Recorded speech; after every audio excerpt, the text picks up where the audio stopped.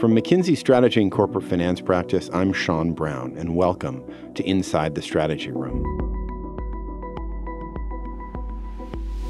Today, we'll be talking to the authors of a recent Harvard Business Review article, How Successful CEOs Manage Their Middle Act. Rodney Zemmel is a senior partner in our New York office and is managing partner of our Northeast offices. In addition to his HBR article, he's also the co-author of a new book, Go Long, Why Long-Term Thinking is Your Best Short-Term Strategy.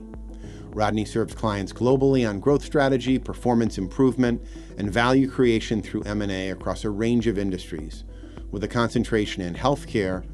Also joining us today is Matt Cudahy, an associate partner in McKinsey's Boston office. His client service focuses on helping leaders of pharma and biotech companies set strategy and drive growth both organically and through acquisitions and partnerships. Rodney, as we get started, could you just share with us how this article came about? So at McKinsey, we have a forum that we call CEO Academy that we hold once a year in New York, and we invite CEOs and board chairs of leading companies. It was originally started as a training forum almost for newer CEOs, but now it's evolved to become more of just an open discussion forum. At this event a couple of years ago, we had a panel of 4 very distinguished and experienced household name CEOs taking questions from the group on what they thought drove their success and what their lessons learned were from being CEOs. One of the questions that we asked was, how did the middle of your CEO tenure differ from the beginning of your CEO tenure? Right? Everybody talks about that first year, first 100 days, but what did you do in the middle that was different? And it ended up being a question that really kind of sent the group sideways a little bit. None of them had really thought about it before. They all thought it was an interesting question, and it became a discussion around not so much what they did, but maybe what they wished they had done. And afterwards, one of the panelists approached us and said, that was a really interesting question. Maybe one of you should write a book about it. So we didn't quite get around to writing the book yet, but we did think it was worth some research in putting an article together. And that's the article that was published in the Harvard Business Review and that we're going to talk about today. So in putting the article together, what we found was there are many bookshelves full of books on how to be an early tenure CEO. Your first 100 days, your first 90 days, there's probably a first 80 days, but we've not found that one yet. And the first year, people seem to think the first year is this magical moment where direction gets set. And in addition, there's not quite as many, but still a lot of books about the end of a CEO tenure, how you're supposed to prepare for handing over the reins, picking your successor, an orderly transition, thinking about your legacy, and so on. But those middle years of the CEO tenure were really not very well studied. And as our discussion panel showed, there was kind of a lot of debate and discussion as to whether they were different and how they were different. So we set out to do some research. We thought we'd start with some fairly open questions. Often our research is testing a specific hypothesis. This time we thought we'd go a little bit more open-ended. So tell us what some of those questions were. The first thing we said was, do you actually do different things mid-tenure? We'd actually published as McKinsey, one of my colleagues, Kurt Strovink, had published an article a prior year, along with Michael Bersham, another colleague, on what do CEOs do in their first year, right? Which you cut through what people say they're going to do, what are the actual moves that people do? So we thought, let's compare those moves to what people do in the middle tenure and in the late tenure.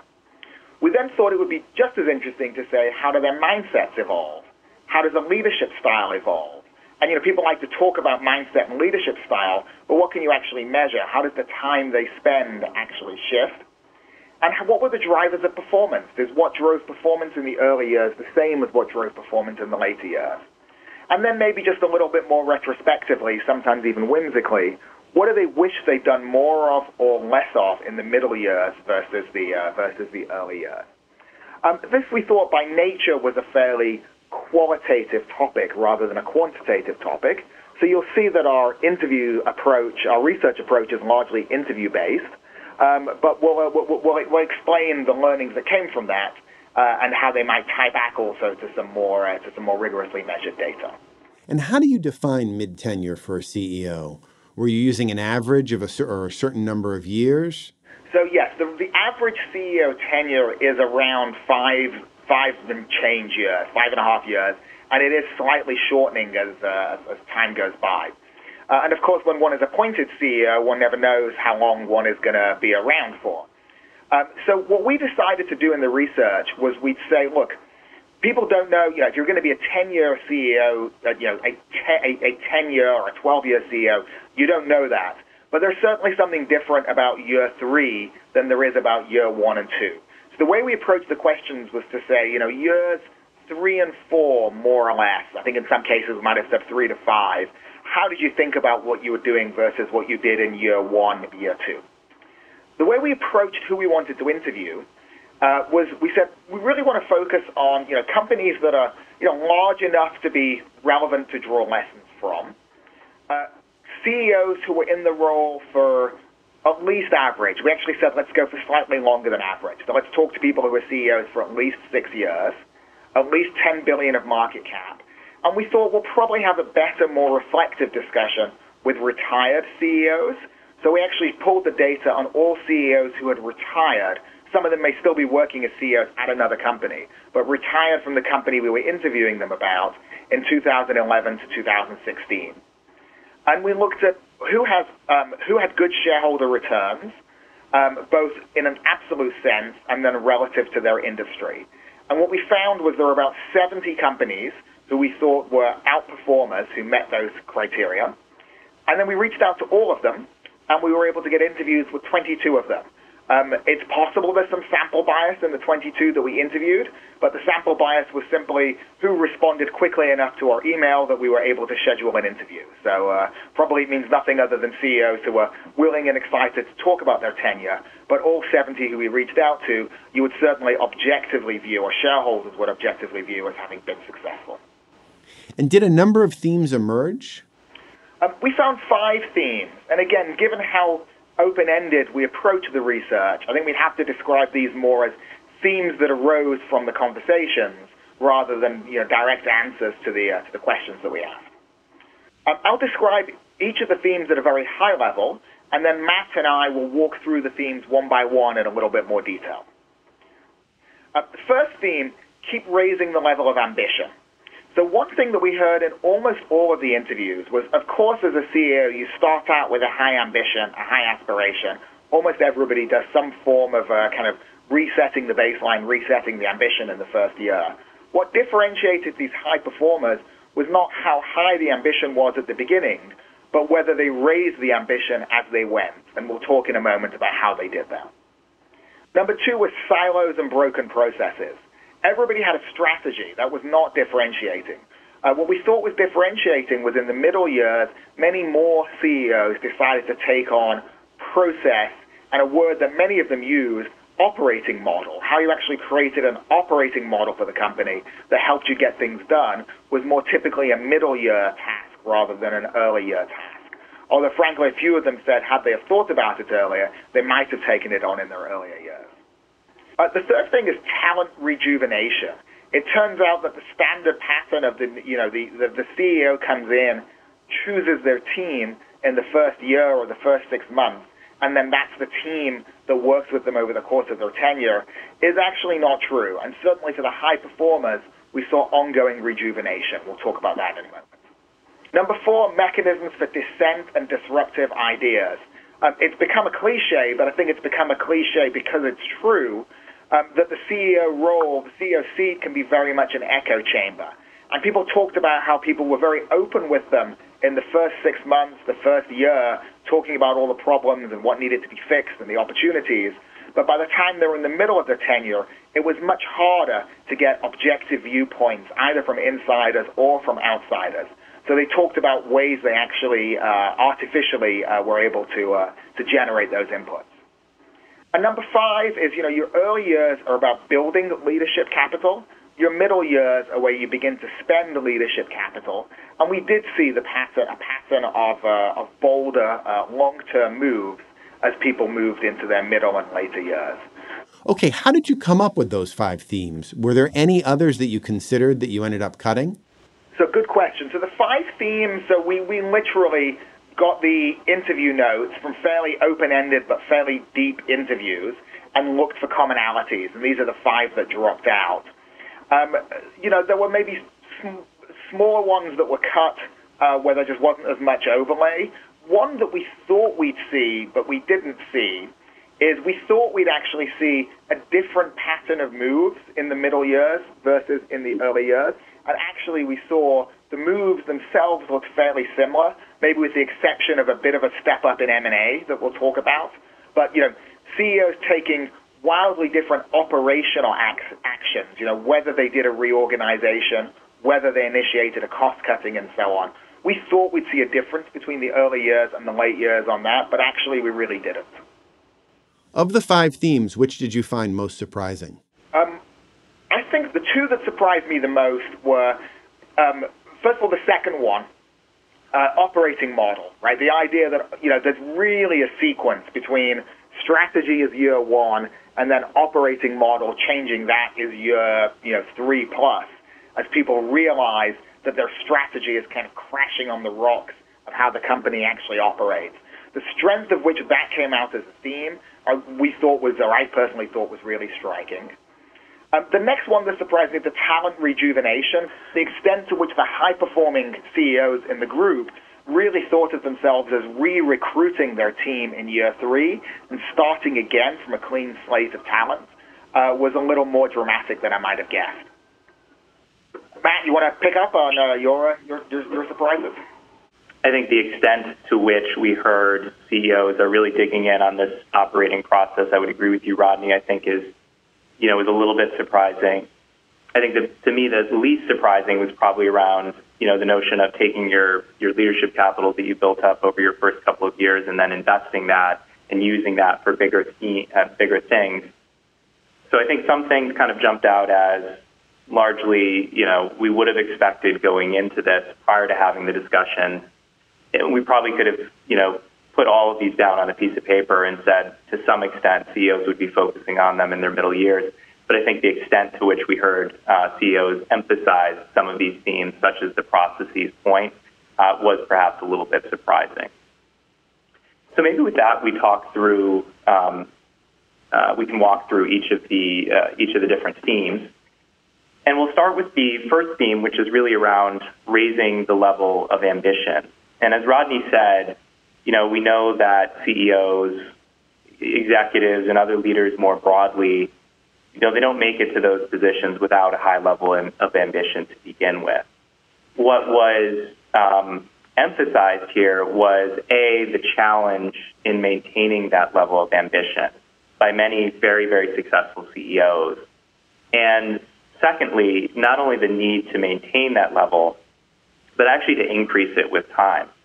So a couple of the points that we heard in terms of what are those challenges that these CEOs faced, one was really around personally maintaining the hunger in the second act after the first couple of years when CEOs have expended a significant amount of energy. And now there's a certain readiness to shift to more of an execution mode. They feel that they've probably invested a lot in some strategy process. They've, invested a lot in terms of building up their teams. And so they start getting into this mode of perhaps even playing defense. And what we heard from several is, they didn't quite realize it until, they literally woke up one day and said, this doesn't feel like I'm one step ahead anymore, right? I feel like I'm almost one step behind. We heard that in several of the interviews. And I think that the point that was made is once they realized that, it was very clear that, in many of the industries, and all industries are different, but in many of the industries, things change so rapidly that if you're not one step ahead, and in fact thinking 2 steps ahead, you're not going to be able to focus on executing. You run some real risk. So that was one challenge that we heard. I think the other challenge that we heard was the desire to have some sense of stability and consistency, right, and give strategies some time to work. Several of the CEOs we talked to agreed you need to keep, kind of keep thinking about how you can change things, but don't overdo it, right? And so the real challenge here is finding the right balance. I think all that said, right, with the recognition of these challenges, the point that we heard time and time again is particularly today, the macro environment and competitive landscape is just changing too rapidly. And, top performing CEOs recognize this. We've heard the stories. You saw one we wrote in the article about Moore and Grove at Intel and kind of pretending to get fired by the board and then saying, what would I do if I were the new CEO? And it's oftentimes those moments that lead these CEOs to come up with perhaps counterintuitive ideas. And we actually heard several examples of that from across the folks we interviewed. So, for example, Steve Bird at Safeway kind of talked about how he had that question asked to him by the board and actually then came in, the next week and really thought very differently about the strategy going forward, how to reposition the company, thinking about some acquisitions. And we heard several other examples. So I think the overall takeaway and point on this first theme around raising the level of ambition is given the pace of change, as well as the tendency that many of the folks we interviewed expressed to kind of become, I wouldn't say complacent, but you kind of get into more of an execution mode. Given these two factors, they really emphasized that it was just super critical to not only stay, pedal down on the gas, but also find ways to continue to increase the ambition, and would recommend, we need to step back whether it's every quarter, every half year, and really, almost pretend that you're getting fired or we're a new CEO coming in on Monday. What is it that you would do differently than what you have been doing? And you should be asking yourself that question periodically. If we go to number 2, silos and broken processes. So this is about getting things done. So in the first year, almost every CEO described they did a strategy, whether it was completely new strategy or whether it was a renewed strategy, or in worlds where you have a business unit leader or a COO elevating to CEO, often they felt significant ownership of the prior strategy. But there's still a case of kind of revisiting and rebuying up the strategy and direction and aligning that with the board, with the leadership team, with investors. What we then found was this pattern that we referred to earlier around in or around year 3, or maybe they felt it in year 2 and acted on it in year 3. People felt the pace of change was not high enough, and there was one wonderful quote from one of our interviewees about kind of the old normal coming back. Being a new CEO creates a certain dynamic and creates a certain level of energy in an organization, but it doesn't take that long for it to wear off and for the organization to act in all the ways that it used to act. So what does it mean? How do they actually do this? So certainly some people talked about culture and level of engagement and alignment around the strategy, and those things are all incredibly important. But what we found was the most common theme was actually really coming up with an operating system, and a number of people use that word, an operating system, and the definition of operating system that was used was something that really cut across silos and really replaced, and often it was replaced rather than fixed, replaced the broken processes that the company previously had. Matt, you want to pick us up on number 3? The third theme is around rejuvenating talent, right? And I think we would all acknowledge and say it's common knowledge that any new leader or new CEO spends a significant amount of time up front when they come into the role on figuring out who their right team is, right? So zero surprise there.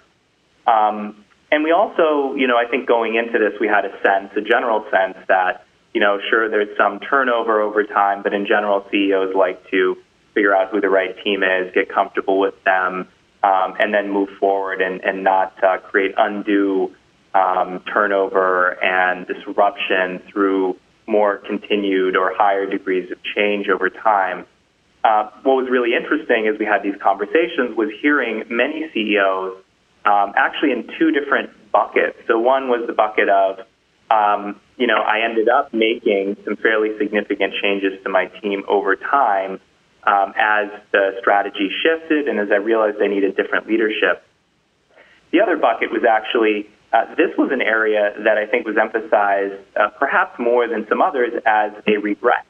So one of the points of discussion we had was, as you think back on your middle years, are there things that you feel you missed or you regretted? And actually, the point around making sure that they had the right team and perhaps changed out some of that team in these middle years was one of those points that was repeated probably more often than many others.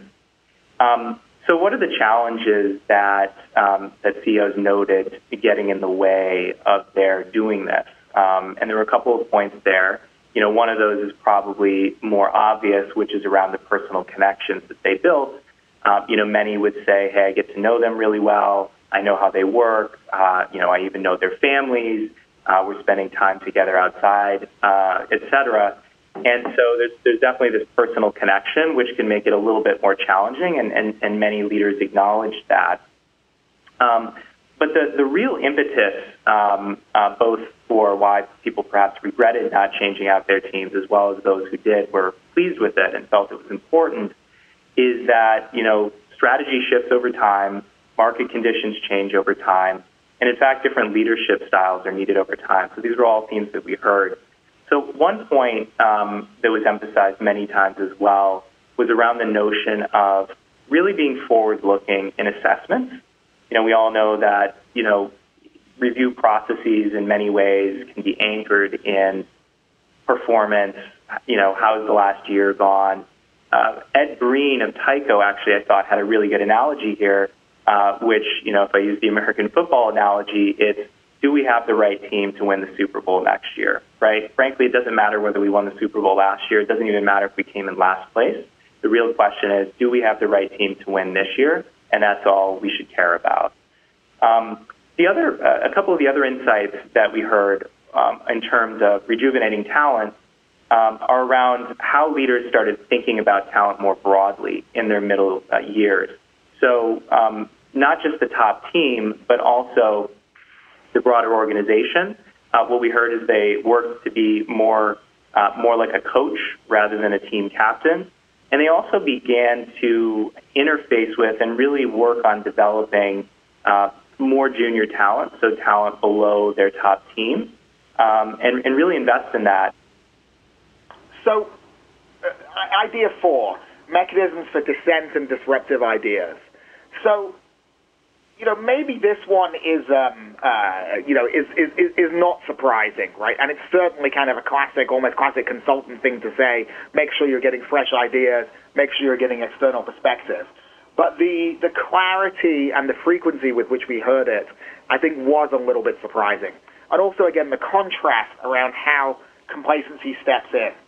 So Frank Blake, who obviously had a very successful tenure at Home Depot, had a very interesting story about one of the things he did early in his tenure was to replace some store formats that were not working and really, move to kind of a different store format strategy. And he said at the beginning when he was doing that, everybody was very happy to both tell him what was not working with the store formats, but also to bring in new ideas. And he got lots and lots of different ideas for store formats. He ended up rejecting the vast majority of them and focusing down on a handful of ideas. And once he did that, he felt that the organization knew exactly what he was going to like and not like and just stopped bringing him ideas. And he found that whereas in the first year, by virtue of doing something new, he got a kind of a very strong flow. I remember the specific year he said, but certainly by the middle of his tenure, that flow dried up, and he actively needed to seek out new flow. And the way he did it was, skip-level meetings, going right to the front line, store associates, and so on. And lots of CEOs do that, and lots of leaders do that. But it's a number commented on how hard it is to get people to actually speak candidly. One example that Frank used that other CEOs also echoed was you actually have to prompt the speaker. So rather than saying, what do you think of X, you have to say, I hear X isn't going well, or lots of people tell me they've got thoughts on how to improve X. What do you think? And use that kind of leading question to get people to be willing to speak up a little bit more freely. Ed Ludwig at BD described how he would do that with the company strategy. He would get the company strategy written down on a 2-page piece of paper, and sit down with groups of people, a few levels down in the organization, and ask them what they thought, and and take interest. And he would sometimes get good ideas from those meetings, but more importantly, it was a way of signaling that he wanted to hear from those people and that he was open to new ideas. And they would bring those ideas forward to him. And he commented on how important it was to show that when people brought you an idea you didn't like, or even more importantly, when people brought you bad news, how important it was to show that you weren't going to shoot the messenger and to make sure that you truly were open to different and disruptive ideas.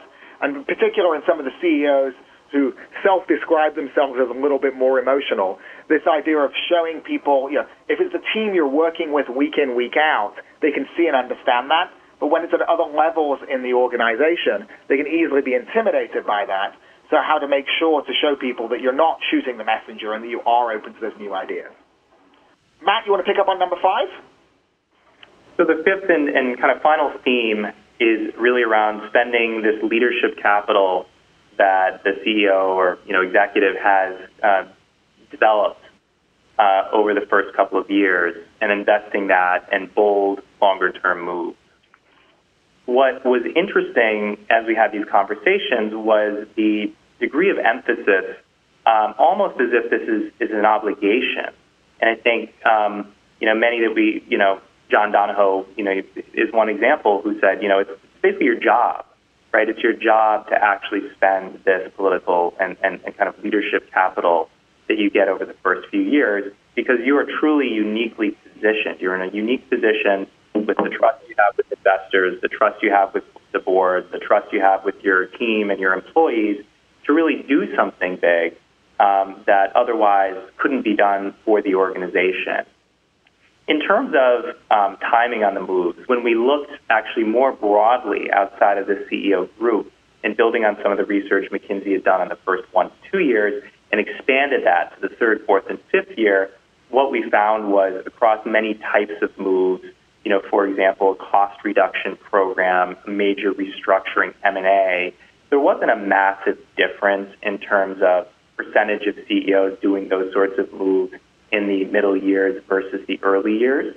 Now, there were a few exceptions around things like geographic expansion, new product launches, getting into new businesses.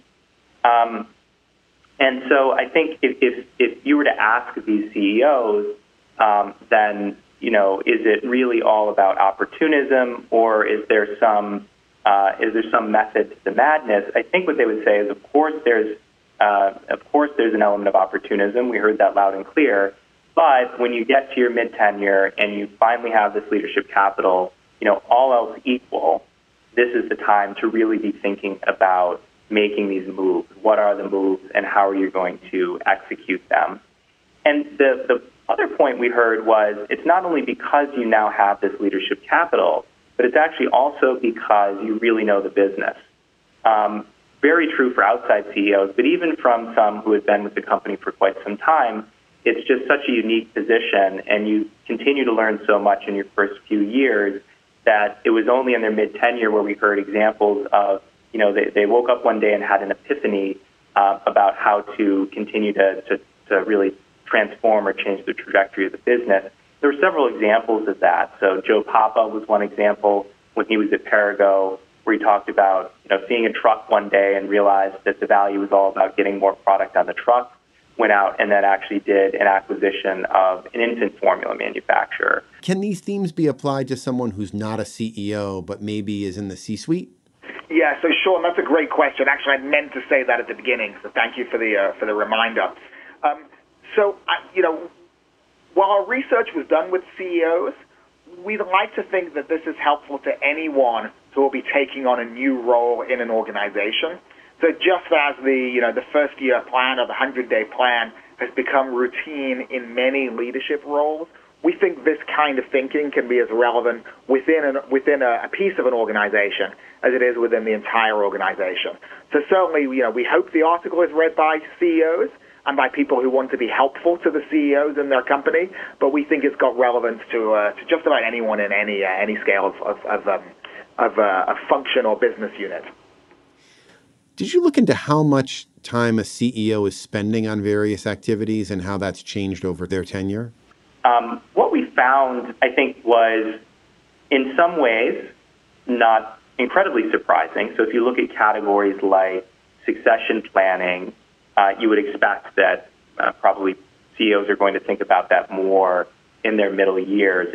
I think the things that were at least moderately surprising or interesting, the organizational change point, which is there was a significant number who either maintained the degree of change that they had in their first few years or actually increased it. So about a third actually had more organizational change, and that ties back a little bit to the point around rejuvenating talent. And then strategy and strategic moves. It was actually a slight majority who said they actually spent more time thinking about this in their middle years than they did when they first took over. And then also at the very bottom, you see the broader talent planning. Again, probably not unexpected, but the degree to which we found CEOs are thinking about this, it was one of the clearest areas where they're thinking much more about it in their middle years versus their early years. And maybe, Matt, just to click down on one of those, on business performance reviews, we did have the hypothesis that maybe some CEOs would spend less time on business performance reviews or would even not go. That turned out not to be the case. In our sample, and remember this is of high-performing CEOs, all of them, actually, I think all of them said they would still go to business performance reviews, just as they did in year one and year two. There was maybe one who said he went a little less, but they all said they would still go. But they very commonly said the questions they would ask in those reviews would change. It was less about explain the last quarter, kind of less about the here and now performance and more about what are we doing to be positioned for the long term. It was more forward-looking and less backward-looking in the performance review conversation. Did you get a sense from the CEOs that you spoke with about them tackling any one of these themes first? Was there any sort of sequence related to the 5 themes, or should they all be tackled simultaneously? We probably have the 5 of them listed in a little bit of a hierarchy of how people thought about them. But my guess is that's more of a mental hierarchy rather than a temporal hierarchy. So I think they probably tackled them all at once. And again, this is an interview sample, so not every CEO tackled every theme. But notionally, they tackled all of them kind of all at once, but maybe with this level of mental priority. So keep raising the level of ambition, being the first one, and thinking about the moves that you can uniquely do in the seat as the 5th one. Rodney and Matt, thank you again for taking the time with us today. That's all from Inside the Strategy Room. Thanks again for joining us. And you can find the edited transcript of this podcast on McKinsey.com and on our Insights app. And be sure to connect with us there and on LinkedIn and Twitter.